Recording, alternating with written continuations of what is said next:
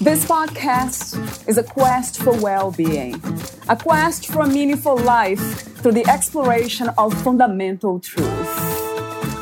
Enlightening ideas, insights on physical, mental, and spiritual health. The inspiration is love. The aspiration is to awaken new ways of thinking that can lead us to a new way of being well. Welcome to Body, Mind, and Soul Healing Conversations.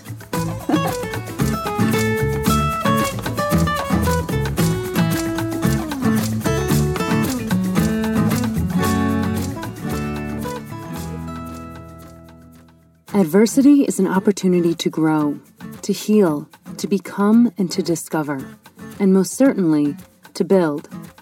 Charles Swindoll said, "Life is 10% what happens to you, and 90% how you respond to it." Aya is most interested in the power of the response to life's happenings. It is through the conviction of "so what now" that Aya was founded. Valeria Teles interviews Mia Dunlap, the founder of Aya, Adversity Yields Audacity, school culture consultant, the Audacity talk show host, coach, and writer. Mia Dunlap grew up in housing projects of Chicago from age 6 through adulthood, proudly graduating salutatorian of her 8th grade class and in the top 25% from Gwendolyn Brooks College Prep Academy.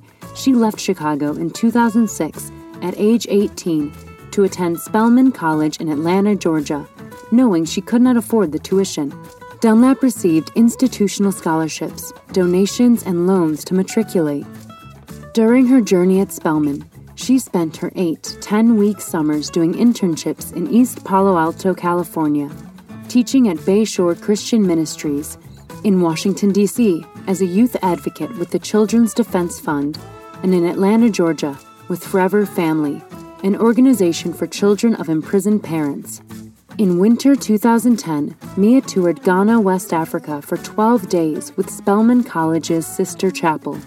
As a first-generation college graduate in spring 2010, Mia earned a Bachelor of Arts degree in English and went on to teach at a boys' charter school in Brooklyn, New York, while simultaneously earning her Master's of Science degree in childhood education.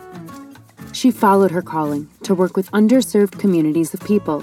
A teacher, dean of students, and later a principal, Mia has discovered that writing, speaking, coaching, and educating are all interconnected as her calling. Dunlap's favorite quote is, "So tell me, what is it you plan to do with your one wild and precious life?" Meet Mia at miadunlap.com. Here is the interview with Mia Dunlap.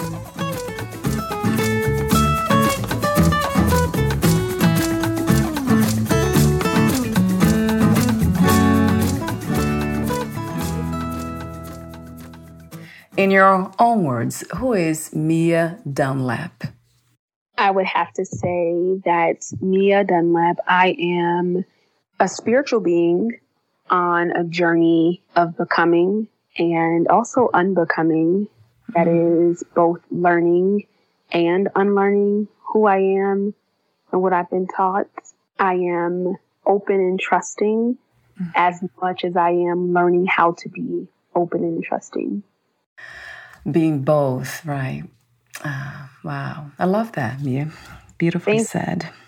I remember a quote that says, we can be a masterpiece and a work of art and also becoming at the same time. How did you come to this wisdom and these insights? How did you come to these understandings about life? That's a really good question.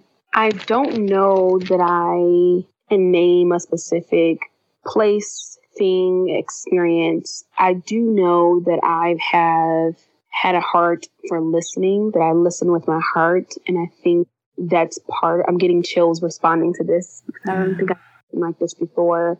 Yeah, I think it's from being able to see myself as a listener and both a teacher and a student, and always something available for me to learn. That's very much sounds like self-awareness, self-understanding at a deeper level. So, yeah, thank you for being you, Mia. We need more of this natural wisdom realized in different bodies at this time. Really appreciate that. How do you define audacity? Audacity is courage. Yeah. It's bravery. It's being scared and listening to the fear, listening to the scared parts of us, and being wise enough to choose from it versus choosing out of it. How do we both feel our fear and do the thing that we're terrified of, if that is the next highest calling for us? And if it's not, audacity is also being obedient to the fear that is potentially trying to protect us. And so what I've learned is there's no one way to have audacity except to be available to what's possible for us and to choose it, even if it's scary. Can you describe that for me? What does it look like to face healthy fears and to also be aware of unhealthy fears? Yeah, I love your verbiage, Valeria, around dancing. And I think that really is a dance with fear, that in a lot of ways, fear is a teacher, that it communicates something, that something feels dangerous, that it's trying to protect us, that something is too big or too small. And I see fear and experience fear as information. And so if I see the information as hazardous, that if I don't do this thing, then X will be the next case scenario. Or a healthy way of looking at it could be, what are you trying to teach me? Yeah. And thanking it. Thank you for trying to tell me. Thank you for trying to protect me. And I got this. And I think unhealthy is, thank you. I'm terrified and I'm not going to do it because I may be embarrassed if I fail, or my ego may be shot if I don't do well at this thing. Yeah, I think it's going back to this piece around listening, is being able to listen to the things that fear is trying to teach us and tell us. That makes sense to me and reminds me of intuition. Is that something that we are using to access? Love that. Yeah. Exactly. Yeah. And talk to me for a moment about your spiritual practices and beliefs, Mia. You know what? This is an interesting question because I would say that I grew up deeply rooted in the Christian church. Yeah. And neither my parents or my grandparents were a part of a church. I grew up independently, following a friend of mine who I saw going to church, and I became really curious about it. And from the age of 10, I was in the church 3 times a week. Neither my parents, as I said, or my grandparents were interested, were engaged. And so that became my life, where I literally say I grew up in the church through college. And there was such a powerful pivot that I experienced in college, where I knew that I needed the church for the time that it was there. And there was a shift happening where I realized that my relationship with God and church was changing, and I needed to change with it. Right. And there was a grace around and ease into it that I appreciated when I was in my early 20s. And what I would say now my spiritual practice is my intuition and being able to literally touch my chest where my heart is beneath and touch God and honor that God and that God voice and that God wisdom that is me, that is within me, and to follow and allow that to surface. And so I stopped searching for God out there and realized that there is God in here. What is true power to you? What do you see as power? Power is authenticity, which is also a loaded word, but I think power is authenticity. Power is our resonant and real voice. And I think power is honoring the God, going back to the spiritual practice, the God God that is within us, that power looks different for different people. And the beauty is when we're able to access what's truest and most beautiful for ourselves, that's real power. And the purpose of the human experience, do you see a destination for that? What do you think that is? You know what? I don't know. I think I wrestle with this question so much. Why are we here? Why am I here? Right? That's a real question that surfaces for me sometimes. Sometimes it feels really clear that I am here to be a part of a spiritual and human experience on this planet. But I'm left with the question, to what end? And I don't know. Right. It's for experience sake that we get to have a culmination of beautiful experiences together. And that's it. Yeah, being the experience, and the experience of being here, being also the destination. Would you be satisfied with your life and everything that's happening in this moment, if that was true? In this moment, yes. I'm currently on a journey of traveling, and I'm sure we'll talk about this a little later, but I'm traveling.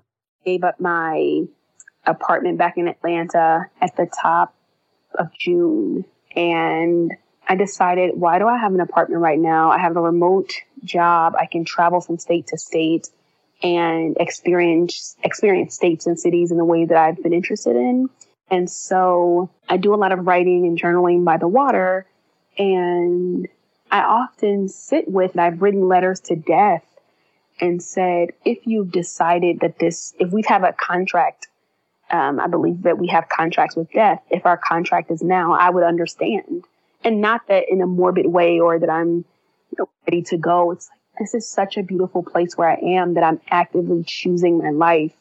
And what feels really, it's not exciting. It feels soft and gentle, and it feels peaceful. That's the word that I'm looking for. It feels peaceful, satisfied, if life was only about a collection of beautiful experiences. Mm.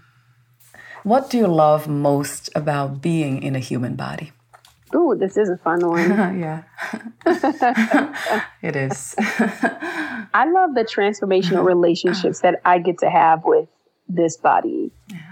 That I can remember back to what my relationship with my body was like when I was 13 and 14, and the way that has shifted. My word for this year is, I have two words. One is sexy and the other is connected. Mm-hmm. Yeah. And as I say those words out loud right now, I see the connection between the two in a way that I hadn't before. But sexy was really about, how do I get in touch with my own sensuality and my own feminism and femininity in a way that I had not had access to or felt accessible. It's not felt accessible to me. So the beautiful way that I get to be in this body and have different relationships and different seasons with it. One of the materials you sent at the blog post, I think, that it was a blog post, you say, we are capable of living a life that is deeply fulfilling and juicy and creative. And anytime we are not living that, it is possible to choose it. Talk to me about your own experience with not just change, as you have been in a journey, in a changing or transforming journey, but also with this idea of deeper fulfillment and creativity and joy. I love that quote.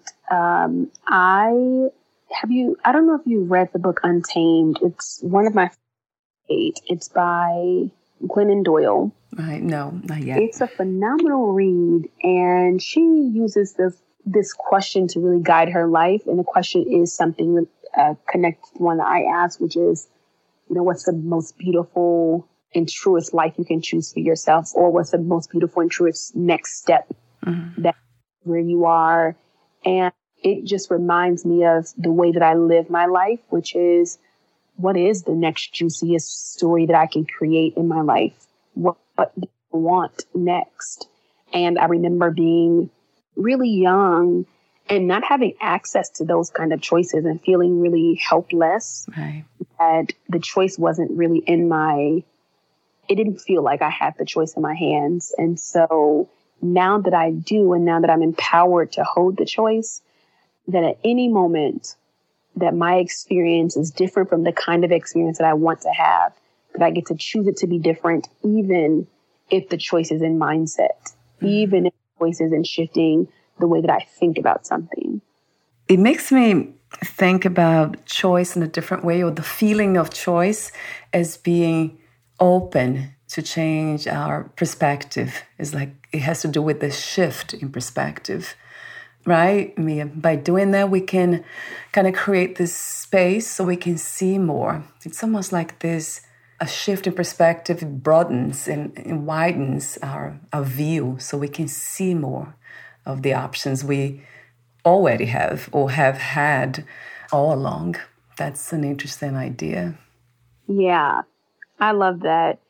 And that we are rarely being taught something new, but we're being reminded of the thing that's us. It's a question that I often ask, what it takes and what drives us to shift and to open up to life and see more. Have you found some answers for this question? You know, I would like to think that that suffering is not required. Right.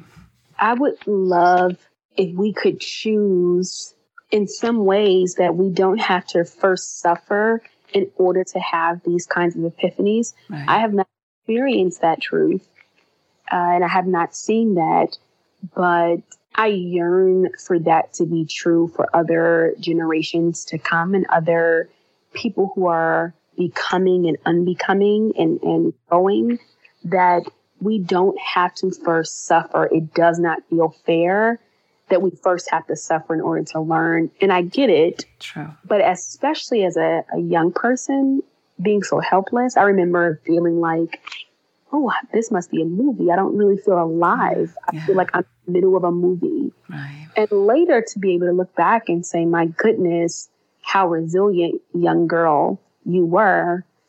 But I would give anything for her not to have to be resilient. I love the way you say that. You said it many times during our conversation today, unbecoming, unlearning, unbecoming. That's very inspiring, Mia. It might be what we need to do, really. Yeah. Unlearn so many things that we have learned. Yeah, because I think that there, to your point about suffering, or to the question around that our ancestors and our foremothers and the folks that raised us and took care of us also likely suffered. And we are often teaching from our pain before the healing. So we're giving messages and requiring things from other people before we ourselves have healed. Yeah. And so they have to do the unlearning of our unhealed messages that we gave to them. So you are the founder of AYA, Adversity Yields Audacity. So talk to me about that, and also the Audacity talk show you host. Yeah, ironically, the name of the talk show and the name of the company is the opposite of what I just communicated to you about suffering needing to happen. Right. But given that we're on this planet right now where suffering is true, that I wanted to be able to do something with that suffering. And so what do we do with adversity? What do we do with our suffering? And I offer that we can shift it to audacity, that there's something that can be done with it that's powerful and empowering. And so that's what I wanted to share from AYA. What an interesting process life is, isn't it, Mia? Yeah, absolutely. And so AYA really is an opportunity for youth and young adults to use their skills and use their adversity to create what they want in their lives, to have the audacity to, and they fill in the blank, given their adversity. And so it really is, how do we get to our choice points in our lives? And the Audacity show was really a central part in that conversation. It was a central part in the organization of, where have people put their choice points? Yeah. And so we brought people on who are 30 and under at the time, who have experienced major suffering and major adversity, and asked the question, what did you do with it? Do you also suggest some healing methods, techniques, insights when it comes to suffering at this level? Or this is just a foundation, kind of a ground for inspiration? There is a coaching portion to this work. Yeah. And there are offerings of different healing methods. And so my major request is that we don't stop at coaching. That coaching is one piece of a much bigger puzzle, and that there are so many healers on the planet. Yeah. And we get to tap into the kind of healing that we need for ourselves. There is no one size fits all, that I can't apply an over-the-counter medicine to your suffering, that your suffering is personal, and that my work is to help you figure out what is it that I need to heal? What is my medicine? What is the practice or the practices that I need to embody and embrace for my healing journey? That requires that self-knowledge, that self-awareness, and listening to the heart, doesn't it? It goes back to that. Absolutely. And when we can meet ourselves, and when I can meet myself, then I'm able to meet other people in their suffering and in their work, because I am continuing to meet myself. Do you believe in the practice of unconditional self-love and also the realization of that? You know what? I do. I do believe in this deeply. I heard an idea that challenged this idea that I believe, and so I'm grappling with it in my life currently. Yeah. And what someone offered was, we get to not love people, and we get to not love parts of people, and we also get to not love parts of ourselves. And I struggle with that, because my thought is, I don't get to not love parts of myself.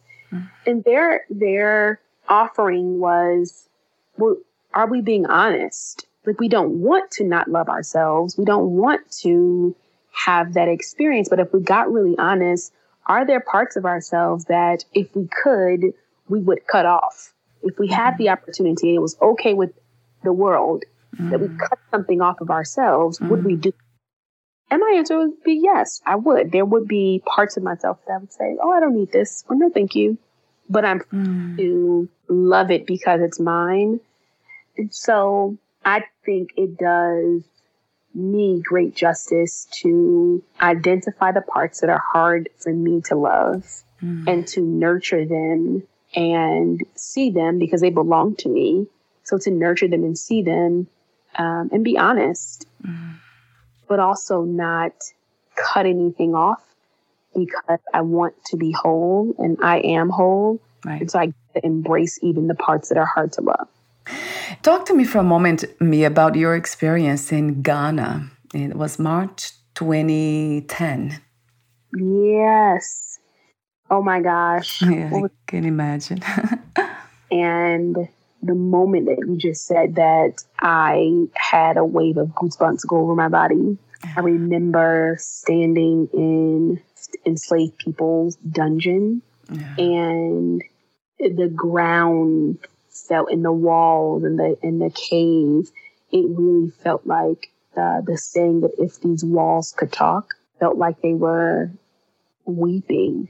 That if they could talk, in fact, the walls would weep and not talk. And so I remember standing in Kumasi in Ghana, in one of the slave castles. They call slave castles, but that where a place where enslaved people were housed and held. And I wept. I screamed and I shuddered and I just cried. I was in community with other women from my institution, and many of us had our own different experiences, and mine was, I also wept with the walls, and I also wept with the experience that came over me. I was 10 days in Ghana, maybe longer, maybe 10 to 15 days in Ghana, and I remember leaving and feeling like, I was home. It was the first time it felt like, oh, I know what home feels like. I just left it. And I didn't know that I was home until I left. It was like, oh, I'm leaving home. My body felt like that. And it was breathtaking in the most beautiful and the deepest and most profound ways. Do you believe that that has to do with ancestry? This is something that was felt in the body, right, Mia, too, in the sense of DNA, almost at the cellular level?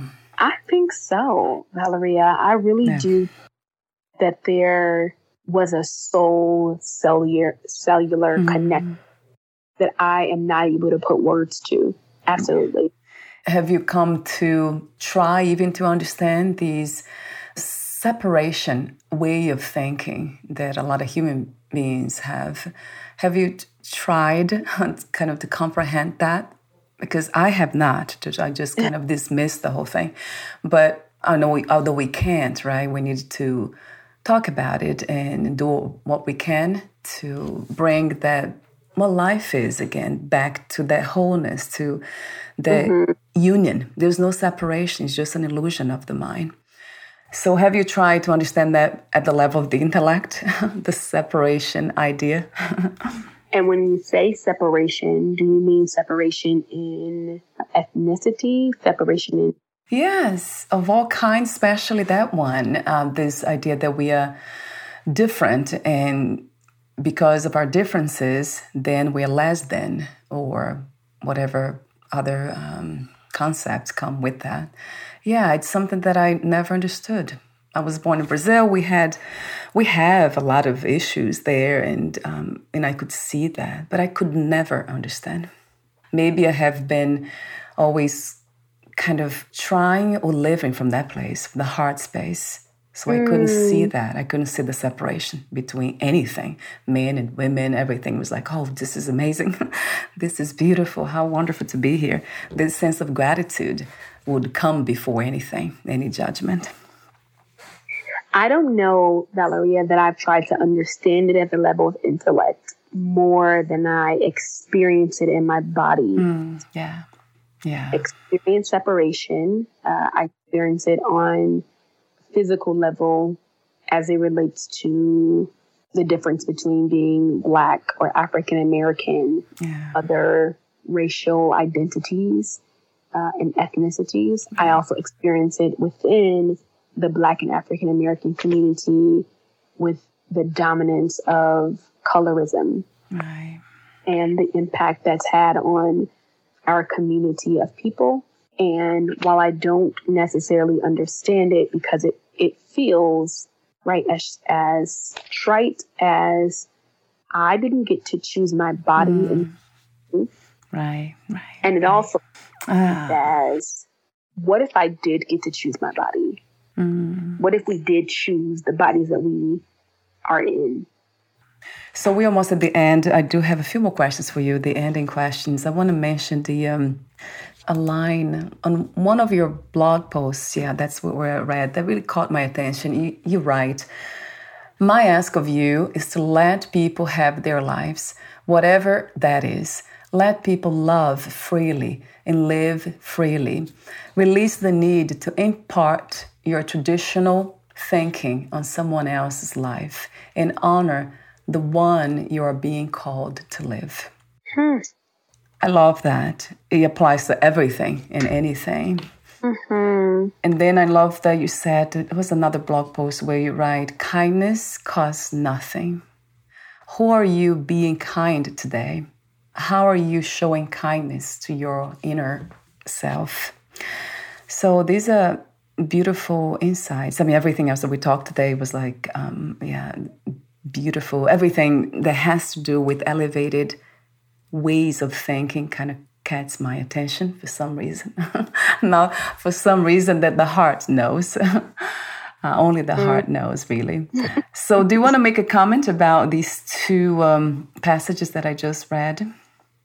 Yeah, I know exactly where both of those came from. One that is about letting people live their lives came from a post where I wrote about having been in a relationship with a woman for the first time and the only time in my life. There was a 5-year period where I was in a relationship, a same-sex relationship. And what I learned from that, so I had up until that point identified as heterosexual. And beyond that point, I identified as love. And that is the only woman I've ever been in a relationship in that way with. And so what I learned was that people get to have their lives and we don't have to label it. Right. We don't have to qualify it. We don't have to explain it. We get to just live our lives. And what a beautiful planet this would be if we made space for people to have and to be able to choose their lives based on this question of what's the juiciest and the truest, most beautiful life that I can live right now in this moment. Right. Choose from that. And if we all gave ourselves permission to do that, and we gave each other permission to do that, what a powerful way we could live on this planet together. Thank you for all that you represent, Mia. Thank you for your courage. Thank you for your wisdom, your presence, for being open. Thank you for everything. Thank you. And thank you for creating this space where we are able to be with each other and be connected with each other and have conversations that feel both universal and also spiritual being to spiritual being, and allowing other folks to listen in on these kinds of conversations. So I do have a few more questions for you. Let me see which ones I'll ask you. Yeah. What is success to you these days? How do you define success? Honestly, Valeria, it changed from moment to moment. Today, for example, success was getting out of bed. Yesterday, I had a really hard time. Actually, this week, I had a really hard time getting out of bed before 10 a.m. And I'm an early riser. I get up at 5, sometimes 6 traditionally. I walk, I journal, but I've been feeling sad over the last couple of days. And so success felt like both allowing myself to be sad and also allowing myself to the grace to forgive myself over those. It's not forgiveness that I needed, but I got to extend the forgiveness for judging myself for not being able to do the things I would traditionally do. Today, success felt like, oh, I got up at 6 a.m. I love that. There's, if we can do that more often, feel our feelings, let it be what it is, right? To show us the way. That's what it is. Yeah. Feelings and emotions, they're guiding us. That's right. He has a short poem that's called The Guest House. Oh, I love that by Rumi, yes. Yes, and Rumi writes about how we invite our feelings in as if they were strangers knocking on the door, invite them in, ask them to take a seat with the they need, and then let them go out the back door. So what is another word for healing? Another word for healing would be oneness, wholeness. Yes, oneness, wholeness, for sure. For sure, coming from that happy, joyful, elevated space. Yeah, that says yes to that for sure. Can you imagine what it would feel like if we were all embodying oneness? That not the separatism that is within one, but literally that I am you and you are me and we are for and to each other, what we are to and for ourselves. Yeah, I think that feels like healing. So let me see, 2 more questions. I'll ask you this one. What are 3 things about life you wish everyone to know, to have, and to experience before they lose the body? This is good. One thing that's coming up most prominently is that death, though it feels final, it is a part of our life. And when we lose the body to death, that we are a part of a greater experience. There's something about death that I enjoy talking about and engaging with, because I don't want to fear a thing that feels like it's as natural as eating or eating. And to begin to shift our relationship with death, that's one. Yeah. The second thing might be that we are worthy of juicy lives and worthy of being able to create and tell juicy stories about our lives. And I think the last thing is gentleness and kindness. That we deserve it, and that the people on this planet deserve it, and that it's free. So before we say goodbye, where can we find more information about you, your products, books, services, and future projects? Thank you for asking. And I would talk to you forever also. You can find more information about me and the work that I'm up to at www.miadunlap.com. You can also find me on Instagram at The Audacity of Mia. And one project that I'm really, really excited about is a healing art center where folks get to use art to tell their stories and to heal.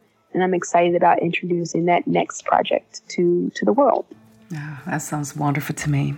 Thank you so much again, and we'll talk soon. Thank you. Thank you, Mia. Bye for now.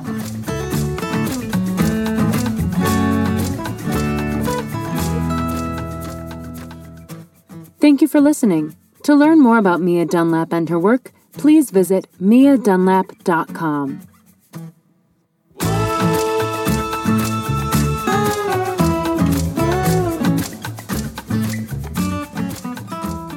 To learn more about this podcast, please visit fitforjoy.org/podcast. Thank you again for listening, and bye for now.